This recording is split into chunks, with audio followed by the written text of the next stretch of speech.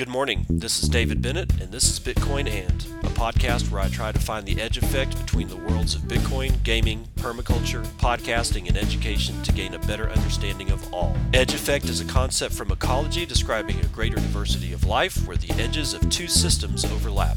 While species from either system can be found at the edge, it is important to note there are species in the overlap that exist in neither system, and that is what I seek to uncover. So join me in discovering the variety of things being created as Bitcoin rubs up against other systems.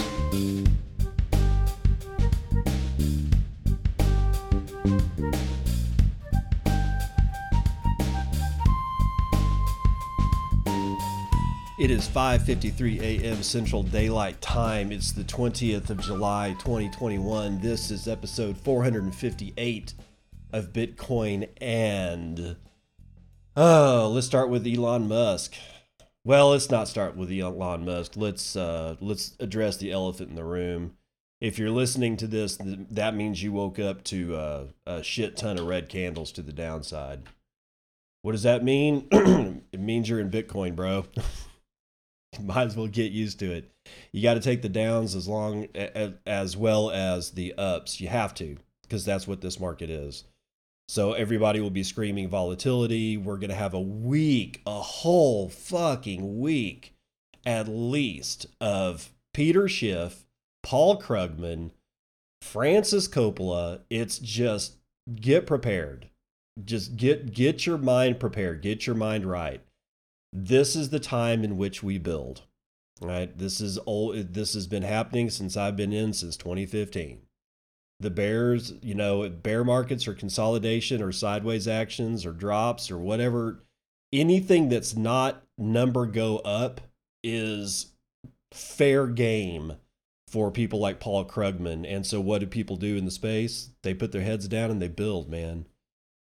It happens every single time.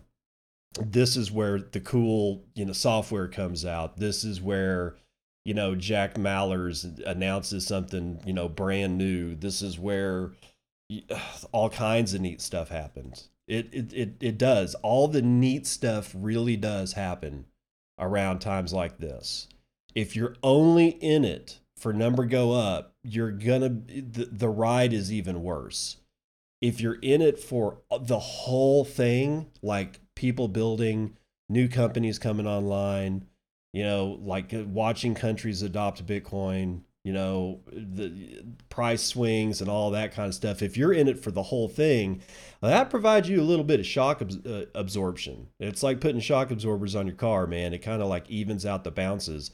But God forbid, if you are only number go up, it's gonna be a really ugly ride. So you just got to get your mind right. And I know it's hard. It's hard to do.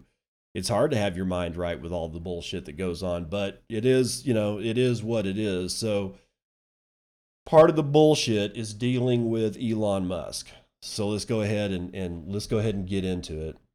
Elon Musk, Jack Dorsey, Cathie Wood to discuss Bitcoin at the B Word.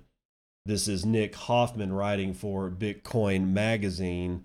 In a press release shared with Bitcoin Magazine, the B Word event organizer confirmed that the conference will feature a live discussion about Bitcoin between Elon Musk of SpaceX and Tesla, Jack Dorsey of Square and Twitter, and Cathie Wood of ARK Invest. This discussion has now been officially confirmed following an initial Twitter thread exchange in which Dorsey asked Musk to have a conversation with him about BTC, and Musk agreed. The event is scheduled to begin on Wednesday, July the 21st at 12 p.m. Eastern. This conversation in particular is poised to be very interesting, as Musk has recently been the focus of much of the Bitcoin community and its outside observers. He garnered attention by changing his Twitter bio to Bitcoin in January. Tesla then invested $1.5 billion in Bitcoin, of which now they're completely underwater, back in February. He suspended a policy of Tesla accepting Bitcoin payments over misunderstandings about Bitcoin's energy use in May, and he then capitulated on that stance in June. This appears to be an opportunity for Dorsey, an outspoken advocate of Bitcoin, to illuminate Musk on some of Bitcoin's nuances and guide his thinking and public statements in a more positive direction. Dorsey seems to be a good candidate for this challenge, as he's very knowledgeable on the topic and seems to have Musk's respect. According to the release, the B Word will also feature presentations from Adam Jonas of Chaincode Labs, Steve Lee of Square Crypto, Hester Pierce of the U.S. Securities and Exchange Commission, Hong Fang of OKCoin, John Pfeffer of Pfeffer Capital, Lynn Alden, of Lynn Alden Investment Strategy, Nick Carter of Castle Island Ventures, Neha Narula of the MIT Digital Currency Initiative, Peter McCormick of the What Bitcoin Did podcast, and more. So that's coming up here tomorrow. Shit, that's tomorrow. Wait, is that tomorrow? I think that's tomorrow. Yeah. Wednesday, July the 21st, 12 p.m. Eastern. So I have no idea how they're going to do this. Is this like, I don't know if they're at a hotel or a conference center or anything like, or if it's just going to be one of those bullshit online things. If it's online, I'm honestly not interested either way, to tell you the truth. I'm so tired of fucking Elon Musk right now. It's just, he was just the worst. Oh, it was the worst. But here's my thing. Will Elon Musk actually show? That's the question that I have, because he seems like somebody who will just go wake up tomorrow and go, man, I don't think I'm going to go. So we'll have to see if he keeps his word. Does the talk with Jack, and if the talk actually does happen, I guess I'll listen to snippets of it, but honestly, I just can't be bothered to give a single fuck. Now, Turkey. Here's some news. Is it true? Well, like with all these stories, it's hard to corroborate. We're talking about a media that's nascent when we're talking about the Bitcoin media. But this is BTC Times, and they do, generally have some pretty good research. So let's see what they have to say about this. Thomas M. says draft bill for legal Bitcoin framework in Turkey is ready for Parliament, as per the Deputy Finance Minister. Now, before we even get into this, let's be clear about Turkey. There's two things that are really important. One, their economy and their fiat currency is in the shitter. All right. It just is. And it's been that way for like a while. Like at this point, we're talking about years. And of course, as with all the rest of this crap, it accelerated and is continuing to accelerate down the toilet. The second thing, and I think arguably the most important thing here to remember, is this. Turkey is a major partner in the European Union. So with that in mind, let's see what this draft bill looks like. Turkey's Deputy Minister of Treasury and Finance, Sakir Erkangul, is set to present a draft bill to Parliament providing a regulatory framework for Bitcoin and other cryptocurrencies later this year. Besides setting clear licensing requirements for local exchanges and introducing minimum capital requirements for cryptocurrency companies, the draft bill will also propose a withholding tax for individual earners, Turkish publication Sabah reports. The development follows recent regulatory steps taken in the country that involved cryptocurrency payments. Although widely reported as a blanket ban on payments for goods and services in cryptocurrencies, the move actually only involved payment companies Emir Askoy, a popular Turkish YouTuber and strategic advisor to Turkish government bodies on crypto adoption and regulation, told the BTC Times, quote, "There wasn't an actual ban on crypto payments in Turkey. The truth is that the central bank in Turkey issued regulations for electronic payments companies only, preventing them from settling payments in crypto. As citizens, we are still able to transact in crypto, and the local exchanges are operating as usual. It was just a mild law to set boundaries between fintech and crypto companies for future regulations," end quote. With Turkey's Deputy Finance Minister announcing the finished draft bill, Turkish cryptocurrency users can easily anticipate what's to come next, according to Askoy. In fact, Gül stressed that, quote, "the ones that ban are generally countries with democracy problems." Turkey doesn't have a democracy problem, I guess. Turkey, on the other hand, is looking to provide clear regulation for the country's cryptocurrency businesses and users that is somewhat similar to regulatory framework seen in Europe and America. The draft bill notably comes after a high-profile probe into Turkish exchange Thodex, which I hadn't heard of, whose users claimed in April the exchange had defrauded them of millions of dollars after shutting down for several days due to what it said was maintenance work. After multiple arrests, the exchange's CEO appeared to remain at large. He is believed to have transferred funds worth $108 million to unknown accounts, according to the Turkish Interior Ministry. Stricter licensing requirements and regulatory steps could be seen as an attempt to prevent similar scenarios in the future. On a higher level, the new bill, if passed in Parliament, will likely, quote, strengthen the crypto ecosystem in Turkey as it will clear the way for regulated paths to access Bitcoin and other cryptocurrencies. Aksoy said, a set framework could boost confidence in the Turkish ecosystem for businesses considering to operate within the country. The draft bill is set to be submitted to Parliament in October, so that's a couple of months away. Okay, I can see this. This actually, is probably not going to annoy their bosses in Brussels at the European Union, but still, we're just gonna have to see where this shit goes. And Turkey is a country that needs Bitcoin. It really does. Like I said, their economy has been in the shitter. Their fiat currency just keeps losing value. People keep waking up to less and less buying power. They're gonna need something, because all this fiat bullshit is imploding. It started imploding in 1971 when Nixon took us off the gold standard, because when he depegged the dollar, you got to remember this.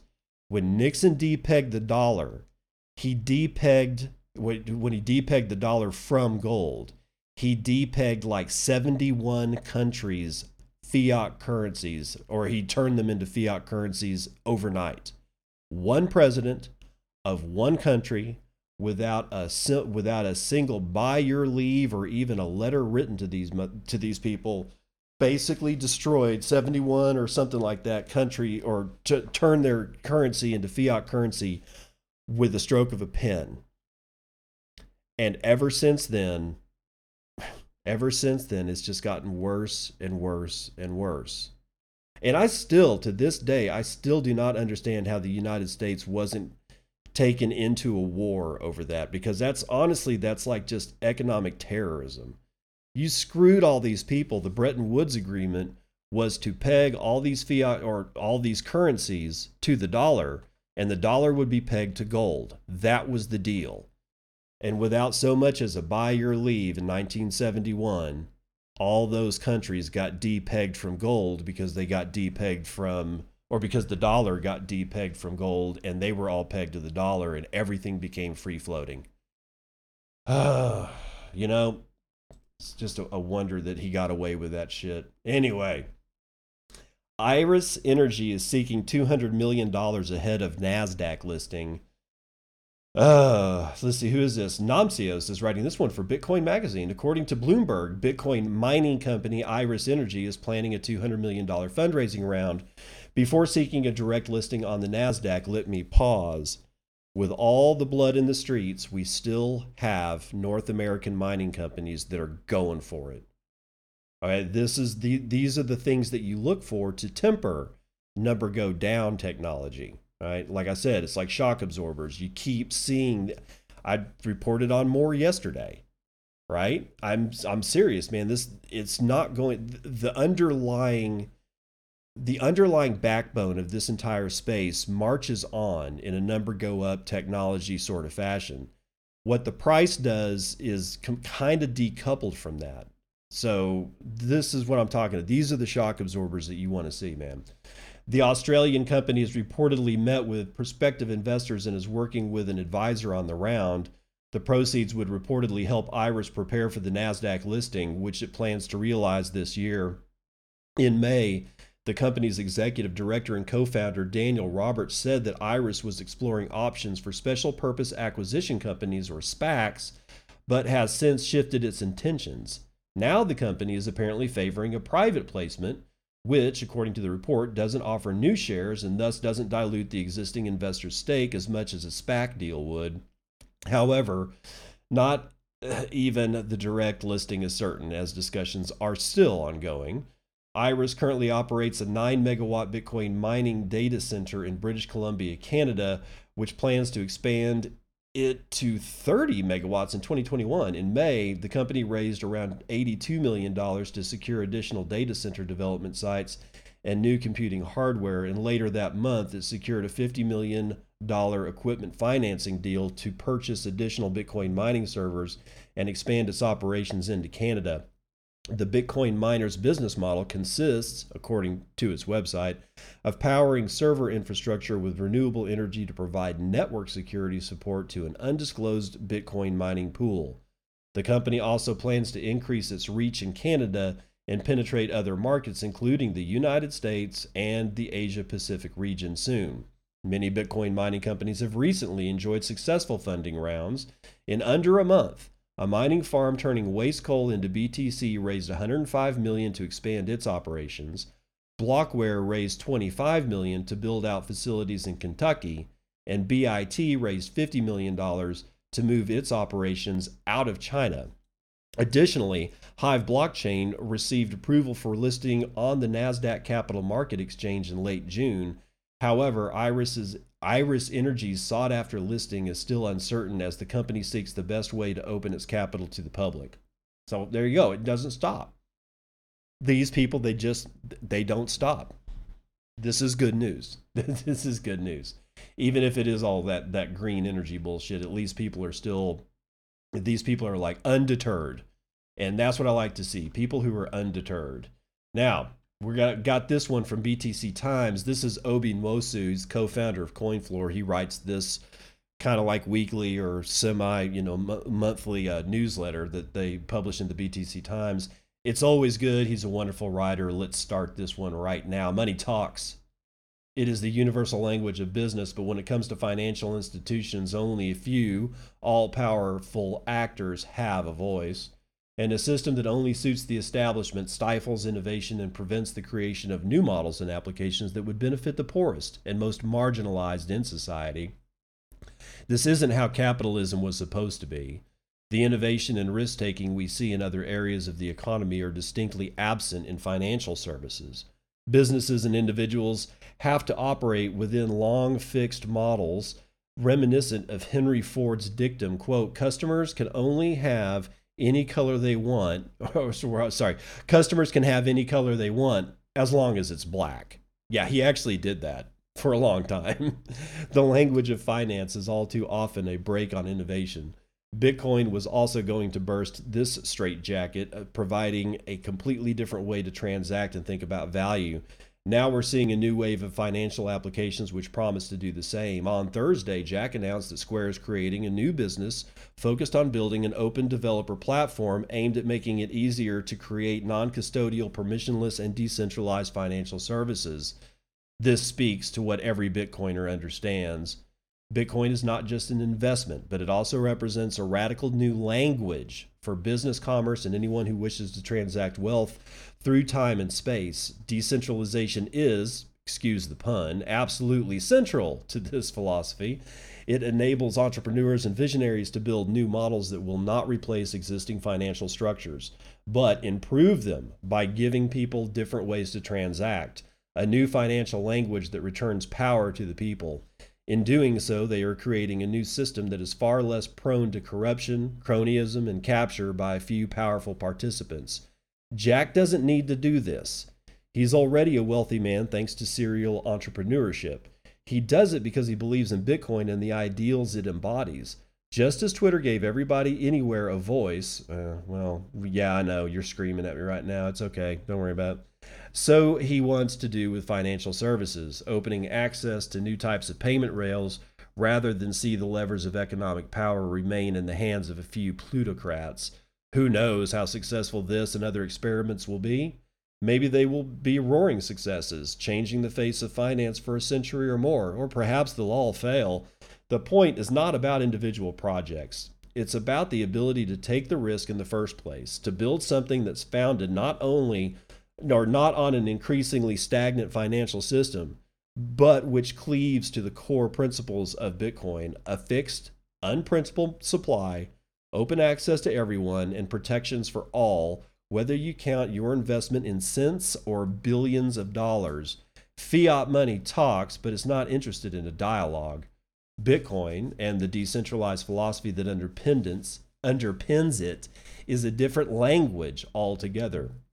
It's based on debate and discussion, where differences are hashed out in the public square and where change can only come after the community has achieved consensus. We're going to do this completely in the open, Jack pledged in his launch announcement. Open roadmap, open development, and open source.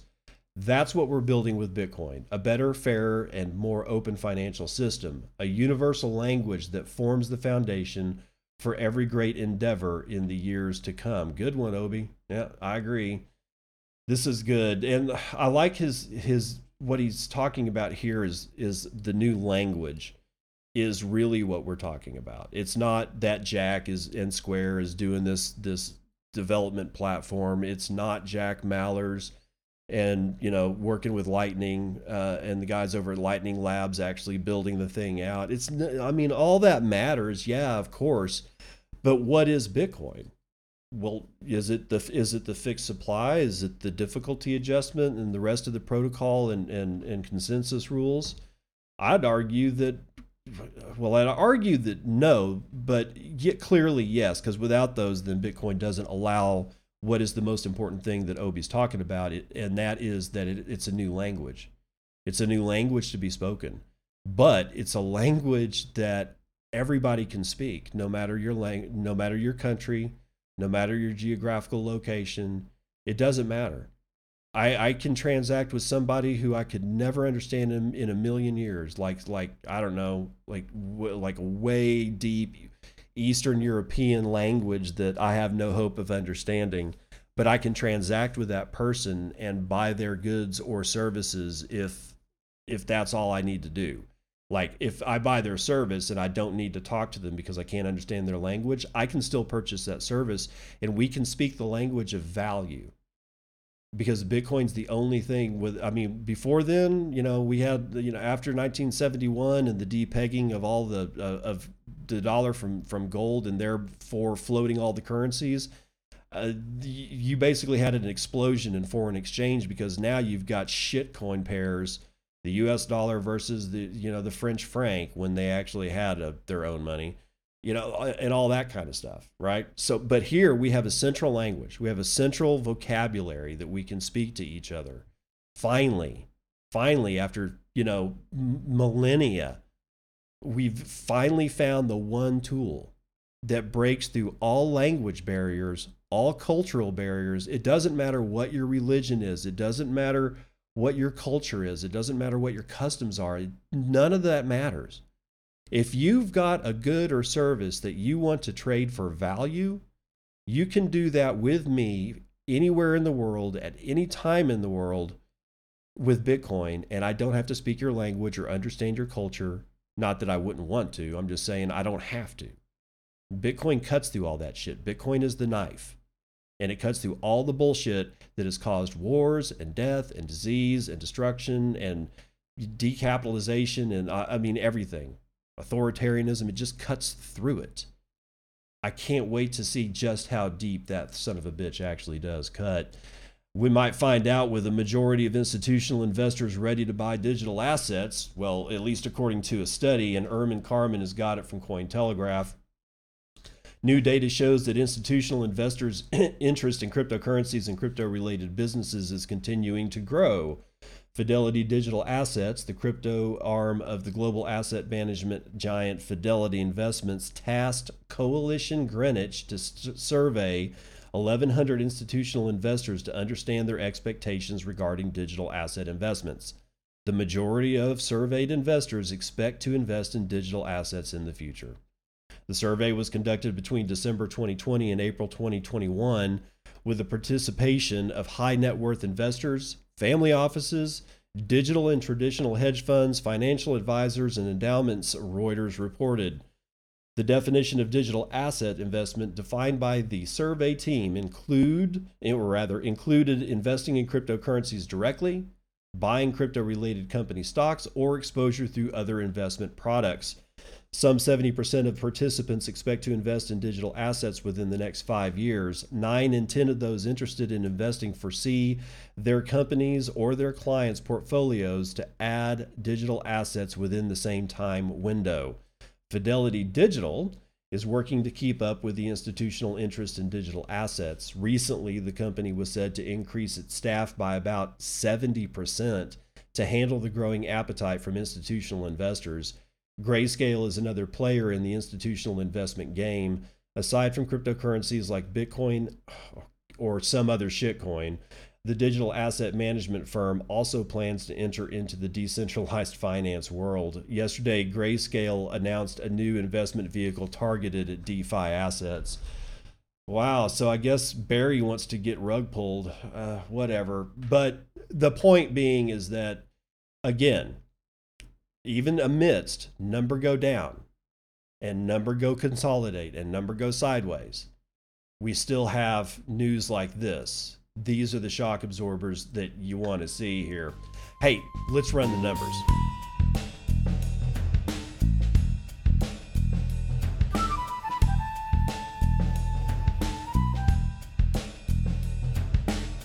Man, flammable liquids got taken to the frickin' tool shed yesterday, man.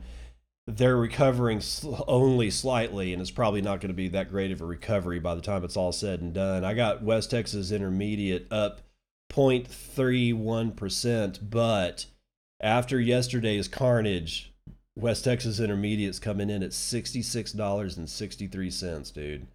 I mean, it was a bloodbath yesterday. Brent North Sea not faring any better at all. It's actually down 0.07% to $68.57. Natural gas is down 1/4 of a point, $3.76, and gasoline is down 0.17%, $2.10 a gallon, it seems. Now, let's pause. What could have possibly happened? Well, yesterday when I was talking about this, it was because OPEC came to a deal to basically get rid of all their production limitations so that OPEC wouldn't fall apart. So, okay, so the futures were going down. Why? Well, because supply was clearly going to come back. No, let's look at this little piece from the Wall Street Journal. Oil prices slid Monday, recording their biggest one-day drop in 10 months as investors worried that the spread of the Delta variant of coronavirus will halt travel and dent demand for fuel. U.S. crude futures tumbled 7.5% to $66.42 a barrel, their worst day since early September. Prices are now more than 10% below last week's multi-year peak, a drop that marks correction territory. They are still up sharply for the year. Traders in recent days have unwound some wagers that oil demand will continue to climb as more consumers get vaccinated and resume normal travel patterns. Hopes for a demand surge have buoyed oil throughout the year, but rapidly climbing coronavirus cases in some parts of the world are forcing investors to pare back their expectations for the economy. Some traders also remain wary of more travel shutdowns, which would have an outsized impact on oil prices. Quote, if we stagnate or retrace some of the demand increase we've seen thus far, the market will move from being undersupplied to oversupplied into the back half of the year, said Rebecca Babin, a senior energy trading at CIBC Private Wealth US. Now, because the Wall Street Journal isn't smart enough to have an LNURL, I can't read the rest of the story. I'm not going to subscribe to your bullshit brag, but I would have paid you a quarter, 25 cents worth of Bitcoin to read the rest of this frickin' article. I don't get it. How these people have not figured out a paywall is beyond my comprehension. I mean, I literally do not get it. It would have been so easy to just throw up a QR code. Let me pull out one of my Lightning wallets, pay for it, and then unlock it immediately. And they're just not going to do it. But let's get into what they were saying, right? So I got a picture up here. See if I can find it. I got a picture up here that shows me this particular article.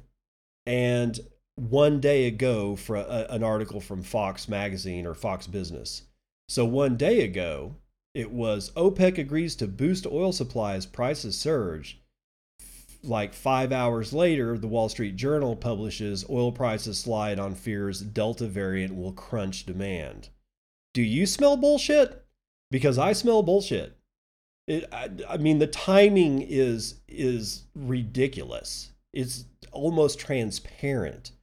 Now, who's like, I guess it could be said that maybe OPEC was the one that was kind of fudging everything by saying, okay, here's what we're going to do. But I don't think that that's what happened. I think OPEC reached a deal, and a whole bunch of people in the West, for whatever reason they wanted to do it, decided to start unleashing Delta variant and whether or not it's going to kill travel, which immediately sent oil prices plummeting. I mean, it's just ridiculous.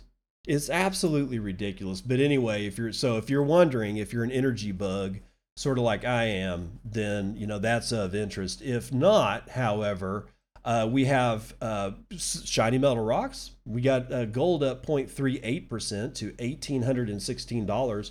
Silver's down 0.12 to $25. Platinum is up 0.16. Copper is up almost a half point. Palladium is down a quarter of a point. Now, here's one of the bigger ones. Now, oil's in the news, but dude, these agricultural futures are looking pretty ugly for inflation numbers. Wheat is up 2%. Soybeans are up another 2%. Corn is up 2.5%. Sugar is up 2.5%. Coffee is up 5%. And cotton is up 1.6%. Every single one of those either goes into your food or your clothes. Every single one, except coffee. I mean, you just buy coffee and maybe a few coffee products. It doesn't go into everything, but wheat does. Soybeans do, corn does, sugar does. Have fun paying more at the grocery store, bitches. Now, indices. Let's see what the Dow's going to do. It's going to be up a half point. S&P futures is up a half point. NASDAQ futures up a half point, and the S&P mini is up half a point. God, it just seems so contrived, honestly. Interest rate futures are all up, but scant. So we'll just go ahead and talk about real money, which has gotten kind of pummeled. Get ready, brace yourself for the number. $29,726. We are now below $30,000. 232,500 transactions performed in the last 24 hours is just under 10,000 transactions on average per hour, with 370,000 BTC trading hands in that period. We have 15,420, yay, 420 BTC being sent on average every hour, and an average transaction value of 1.59 BTC. Median transaction value is 0.024 BTC, which is just over $700. Block times are still low, 9 minutes and 36 seconds. We have 0.13 BTC being taken in fees on a per block basis, 19 BTC being taken in fees in the last 24 hours. With an 8.27% increase in hash rate, we are now at 105.99 exahashes per second.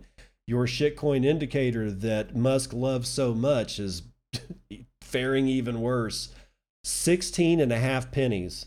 Remember when it topped out at 70 cents?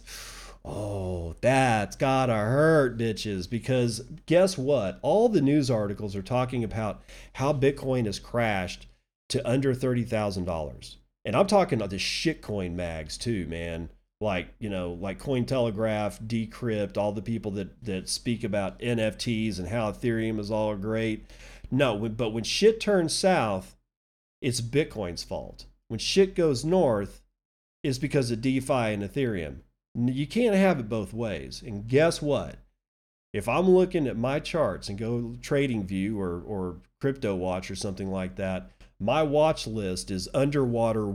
Is always underwater way more than Bitcoin is. So why isn't it the crypto market is underwater or is taking a bloodbath from all these shitcoin magazines? Why are they not saying that? How come when it's always a downturn, it's Bitcoin?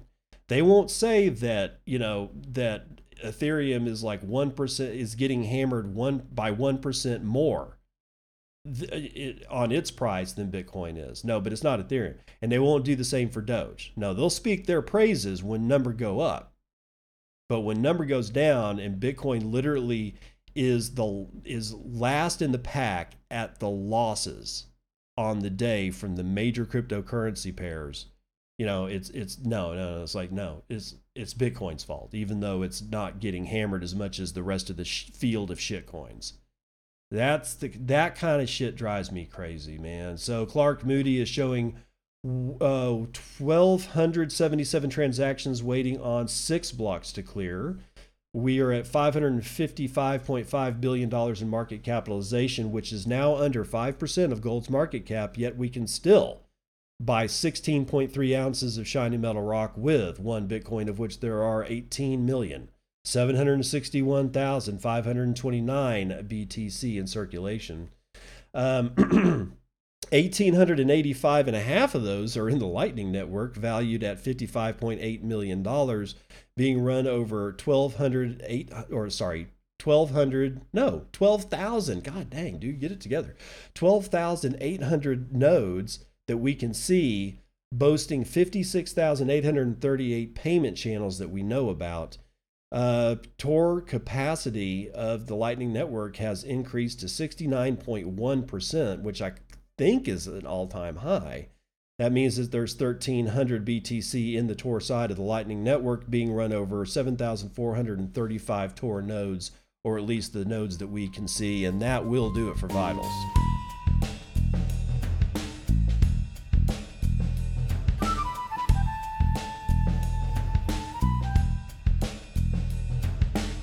Welcome to part 2 of the morning roundup. We're going to start this one with Public Association wants to attract Bitcoin miners to Russia. Nomsios has it for Bitcoin Magazine. But before we start, let me just kind of remind you guys about Kazakhstan. When China started hammering the Bitcoin miners, Kazakhstan was open arms, tax-free. They were going to pay you to move your mining rigs over to Kazakhstan and start mining with their, energy supply, which is pretty big. Bring jobs to the country. And they did. And the miners came. And then the miners got told that they weren't going to get paid like any kind of, they weren't going to get any subsidies anymore after about a year of operations or something like that.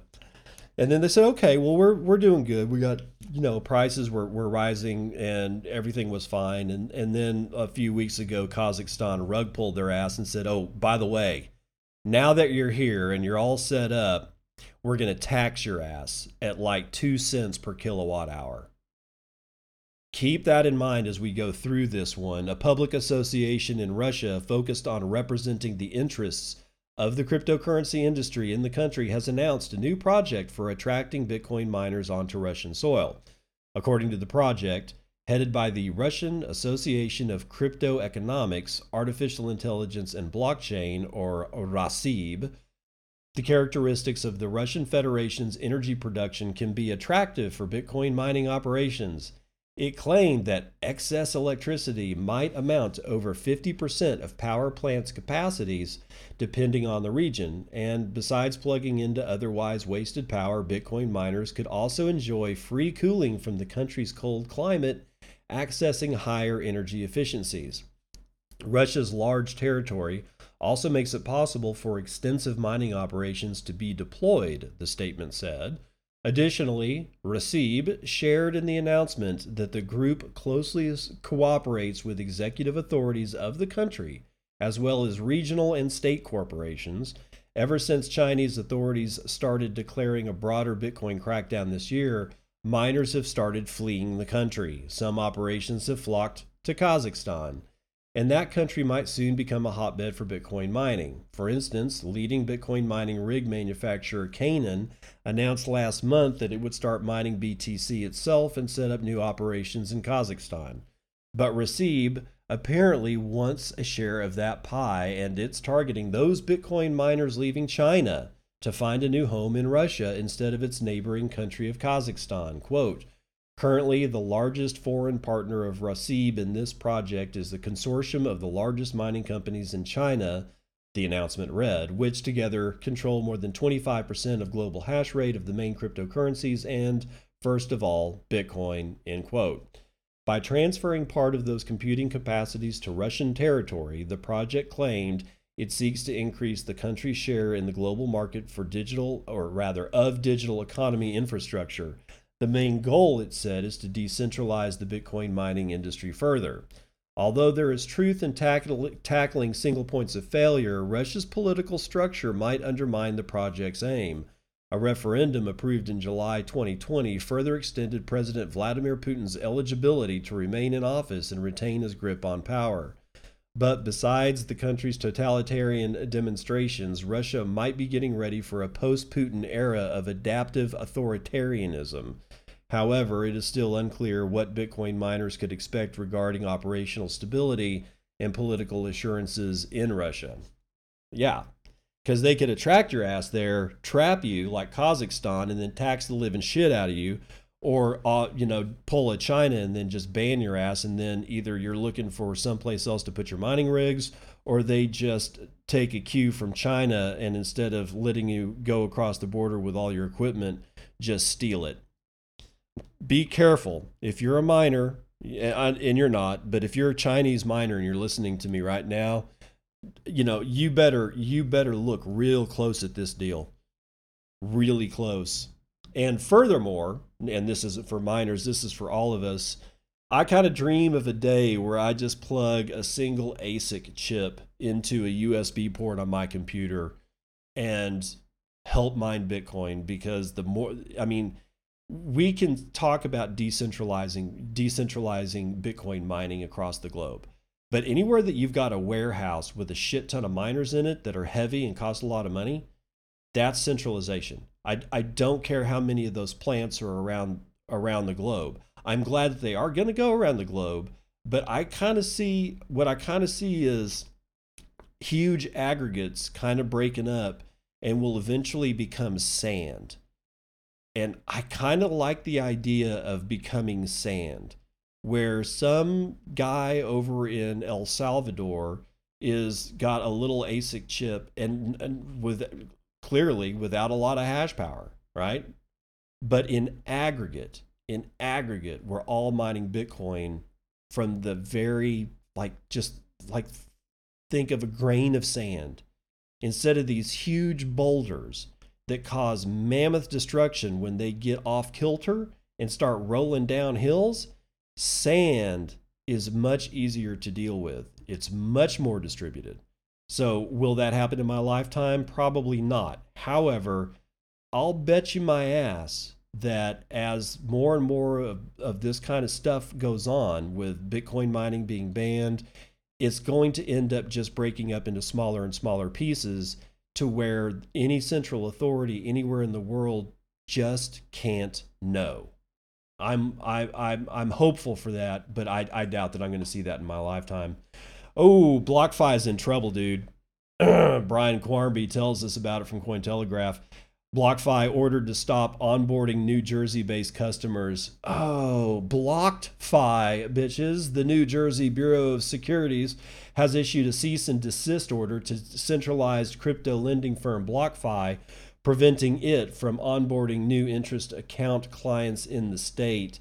The news was first broken by Forbes on July 19th, with the outlet citing an undated, unpublished draft press release which revealed that the New Jersey Bureau of Securities was planning to issue a summary cease and desist order to BlockFi. The draft reportedly accuses BlockFi of offering unregistered securities to its customers. The document purported to quote Acting Attorney General Andrew J. Bruck as stating, quote, "Our rules are simple. If you sell securities in New Jersey, you need to comply with New Jersey securities laws. No one gets a free pass simply because they're operating in a fast evolving cryptocurrency market," end quote. On July the 20th, Jack Prince, BlockFi's CEO, confirmed the firm had received said order from the New Jersey Bureau of Securities ordering it to stop onboarding BlockFi interest-bearing accounts clients residing in the state from July 22nd. Quote, BlockFi is engaged in an ongoing dialogue with regulators to help them understand our products, which we believe are lawful and appropriate for crypto market participants, Prince said, adding, quote, BIA is not a security, and we therefore disagree with the action by the New Jersey Bureau of Securities. You know, that sounds exactly like Brad Garlinghouse. Yeah, I'm not a fan of BlockFi at this point, for various reasons. But changing their interest rate payouts to the people or to their clients is one thing, and there's some other stuff that they've done that I would, if you're going to do this, man, check out Unchained Capital. They're good Texans. They're all most of them are down there in Austin, Texas. No, not a sponsor. I've never talked to a single person from Unchained Capital, but I would not do business with BlockFi at this point. After some of the shit that they've pulled especially over this past year, no, I wouldn't do it. So continuing, the news comes roughly 1 month after Prince stated that the impending regulations on crypto would be favorable for the industry. The order comes as regulators around the world appear to be taking increasing action against unregulated sectors within the crypto industry. Cointelegraph reported earlier today that United States Treasury Secretary Janet Yellen has urged lawmakers to quickly establish stablecoin regulations. Binance has also come under fire for allegedly operating without proper licensing, with the UK Financial Conduct Authority accusing its subsidiary, Binance Markets Limited, or BML, of providing unlicensed services into the United Kingdom.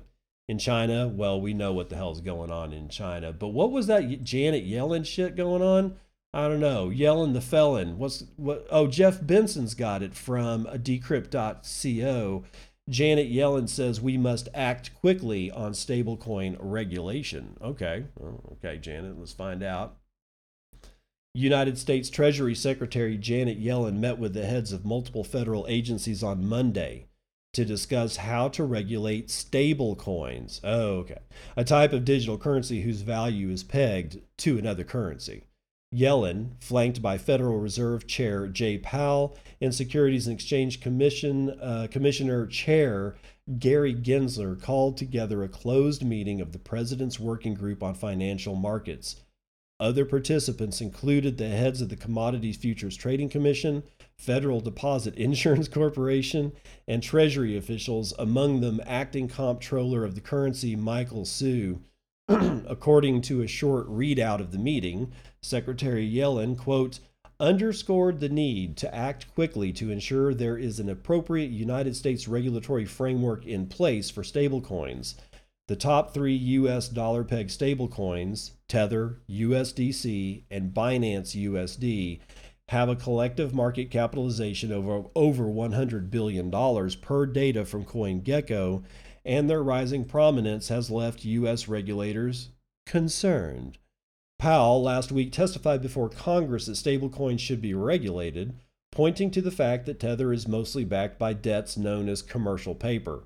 Most of the time they're very liquid, but during financial crises, he said, the market just disappears, and that's when people will want their money. As such, Powell thinks stablecoins, which currently lack a clear regulatory framework, should be regulated in similar ways to bank deposits and money market funds.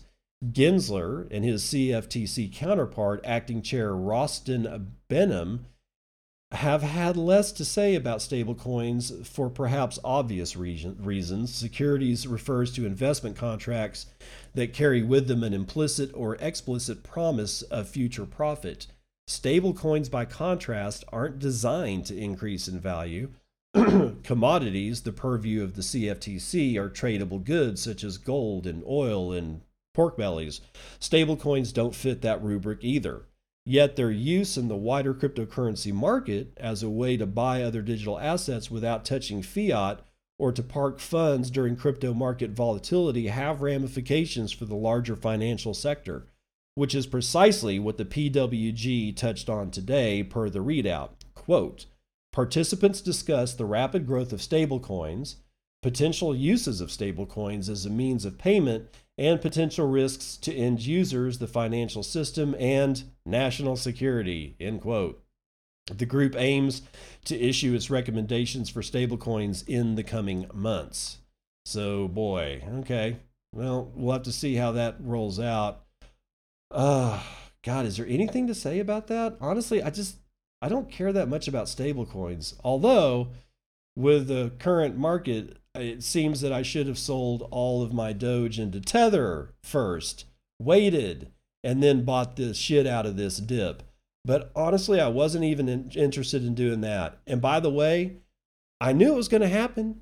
The minute I started selling all that stuff, I was like going, and I was buying direct. I was buying Bitcoin directly, so I wasn't selling any Bitcoin. I was selling Doge into Bitcoin. I wasn't going through dollars or anything like that. Still, I knew, I'm like going, watch it. Is, I'm gonna buy this. It's like, I thought about it. I was like going, should I just sell all the shitcoin bags that I have for dollars and then wait and see? And I was like, no, because I don't want to get into that kind of crap. And I probably should have, but I'm just not interested. All I want is more Bitcoin. Buy the dip, Mose. Buy the dip. Osprey Funds CEO says U.S. will approve Bitcoin ETF in 2020 at earliest. We've had a Bitcoin ETF on the horizon since 2016, pal.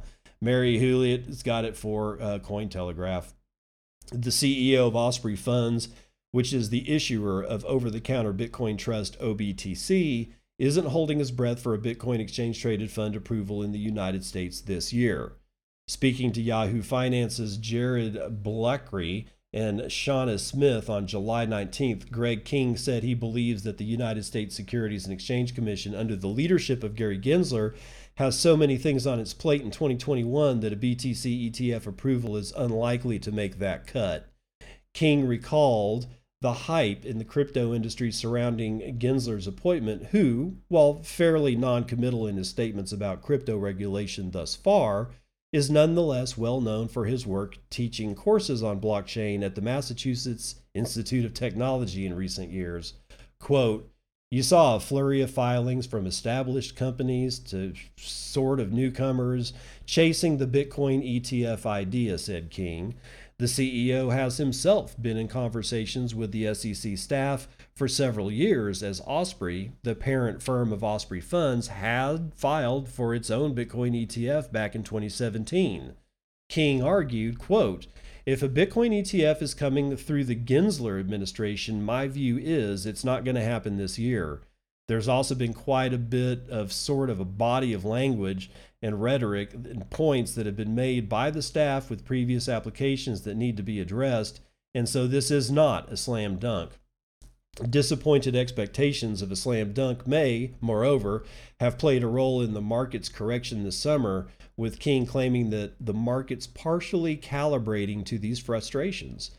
While for King, the high number of Bitcoin ETF applications in the United States earlier in the year fed into Bitcoin's extraordinary 2021 bull run, with their stalling later contributing to a downturn, he also added that recent hawkish regulatory remarks in the United States regarding private stablecoins has not been particularly helpful for Bitcoin or Ethereum, shitcoin. This week, U.S. Treasury Secretary Janet Yellen has told members of the President's Working Group on Financial Markets, aka the Plunge Protection Team, it's actually written there, that the government must act quickly to establish a regulatory framework for stablecoins. Earlier this year, Yellen also warned that the abuse of crypto has been an ever-growing problem. Over at the Federal Reserve, Jerome Powell has echoed Yellen's call, saying that if stablecoins are going to be a significant part of the payments universe, then we need an appropriate regulatory framework, which, frankly, we don't have, end quote.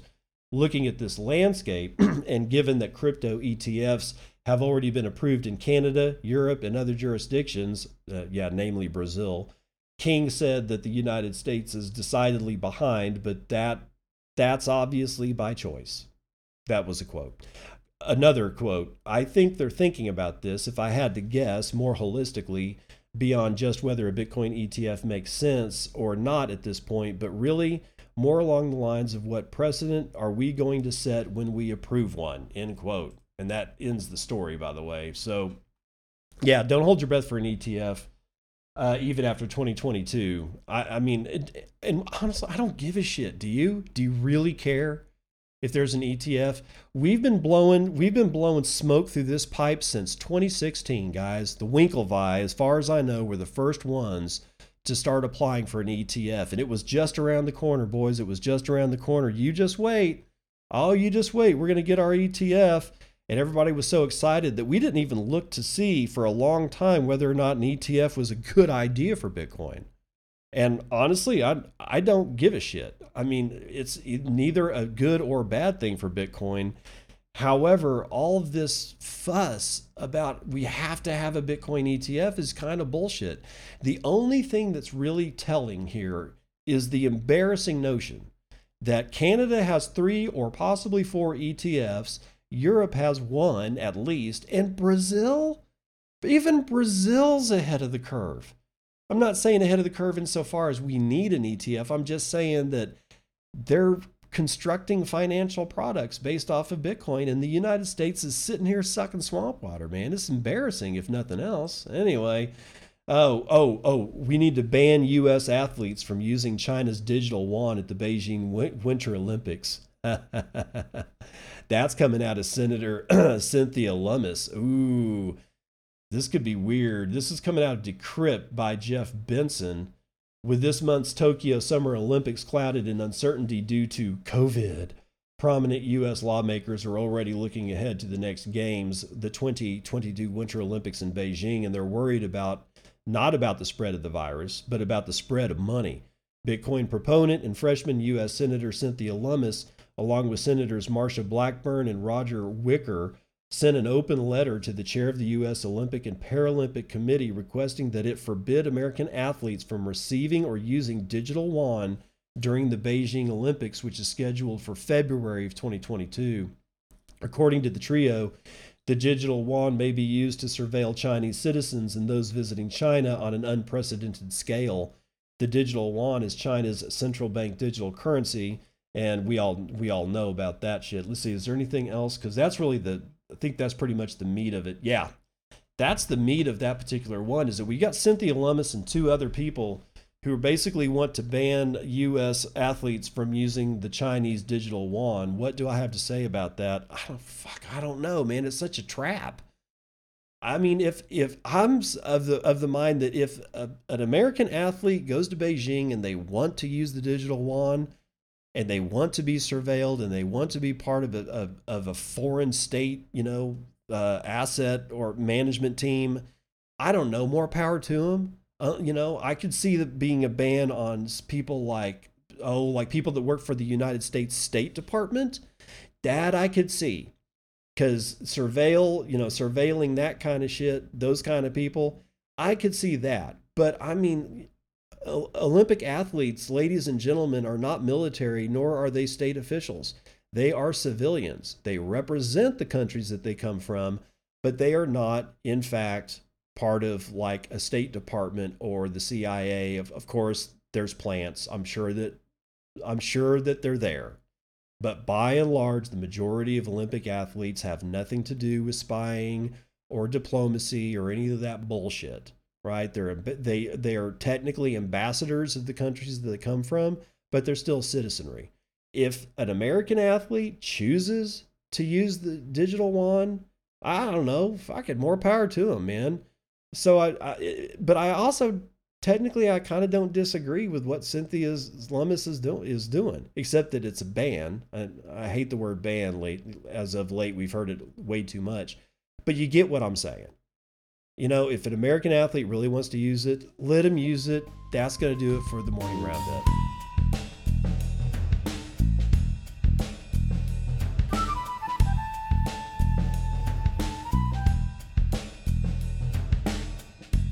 Number 458 is in the bag, bro. If you want to help the show, listen to it on Podcasting 2.0 technology.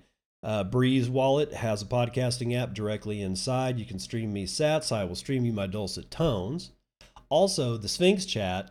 You can get to my podcast from inside the Sphinx Chat, listen to me, and both of them go to my node. It's not just Breeze Wallet. I keep talking about that one, but the Sphinx Chat app also goes to my node. I get it from 2 places.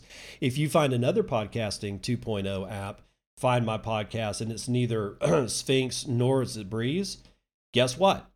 Those sats that you stream me are going to go to my node. It doesn't matter. It's a new model, and I think we need to push it more and more and more. I would appreciate and could use the support, and I would like that support to come through Bitcoin directly into my node in the form of Satoshis over the Lightning Network. I think I've got a bottle pay or so, not bottle pay. I think I've got a Tippin' Me in my bio and Twitter. I got to check that. I haven't checked my bio in a while.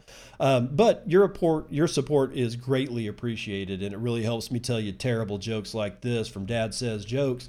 I can't take my dog to the pond anymore because the ducks keep attacking him. That's what I get for buying a purebred dog. Get it?